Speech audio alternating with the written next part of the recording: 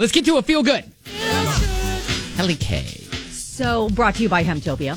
When 76-year-old U.S. Army vet Danny Chauvin from Mississippi retired and then lost his wife, he didn't know how to spend most of the hours in his day. He served in the Vietnam War, suffered from depression and post-traumatic stress disorder, and then came up with an idea. He missed doing handyman projects for his wife. So he decided to offer up those services to neighbors in need. Okay. And so he posted up on his Honey-Do Dude Facebook page in December. He said, I started offering up, to help women free of charge with those honeydews that they're not able to do themselves. Right. He said, it gets me out of the house, keeps me busy, helps me meet new friends.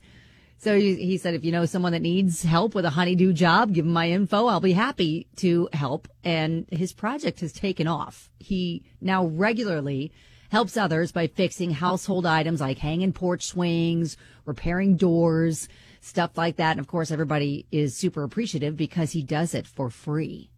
Oh, wow. And then after finishing a project, he takes a picture with the person he helped out. It reminds him that he's loved and appreciated, which has helped him, with his depression and his PTSD. Oh, wow. Good. Isn't that just fantastic? Mm-hmm. Yeah, it's really sweet. And CBS Sunday Mornings did a profile on him. We'll share that on the website at WDJX.com.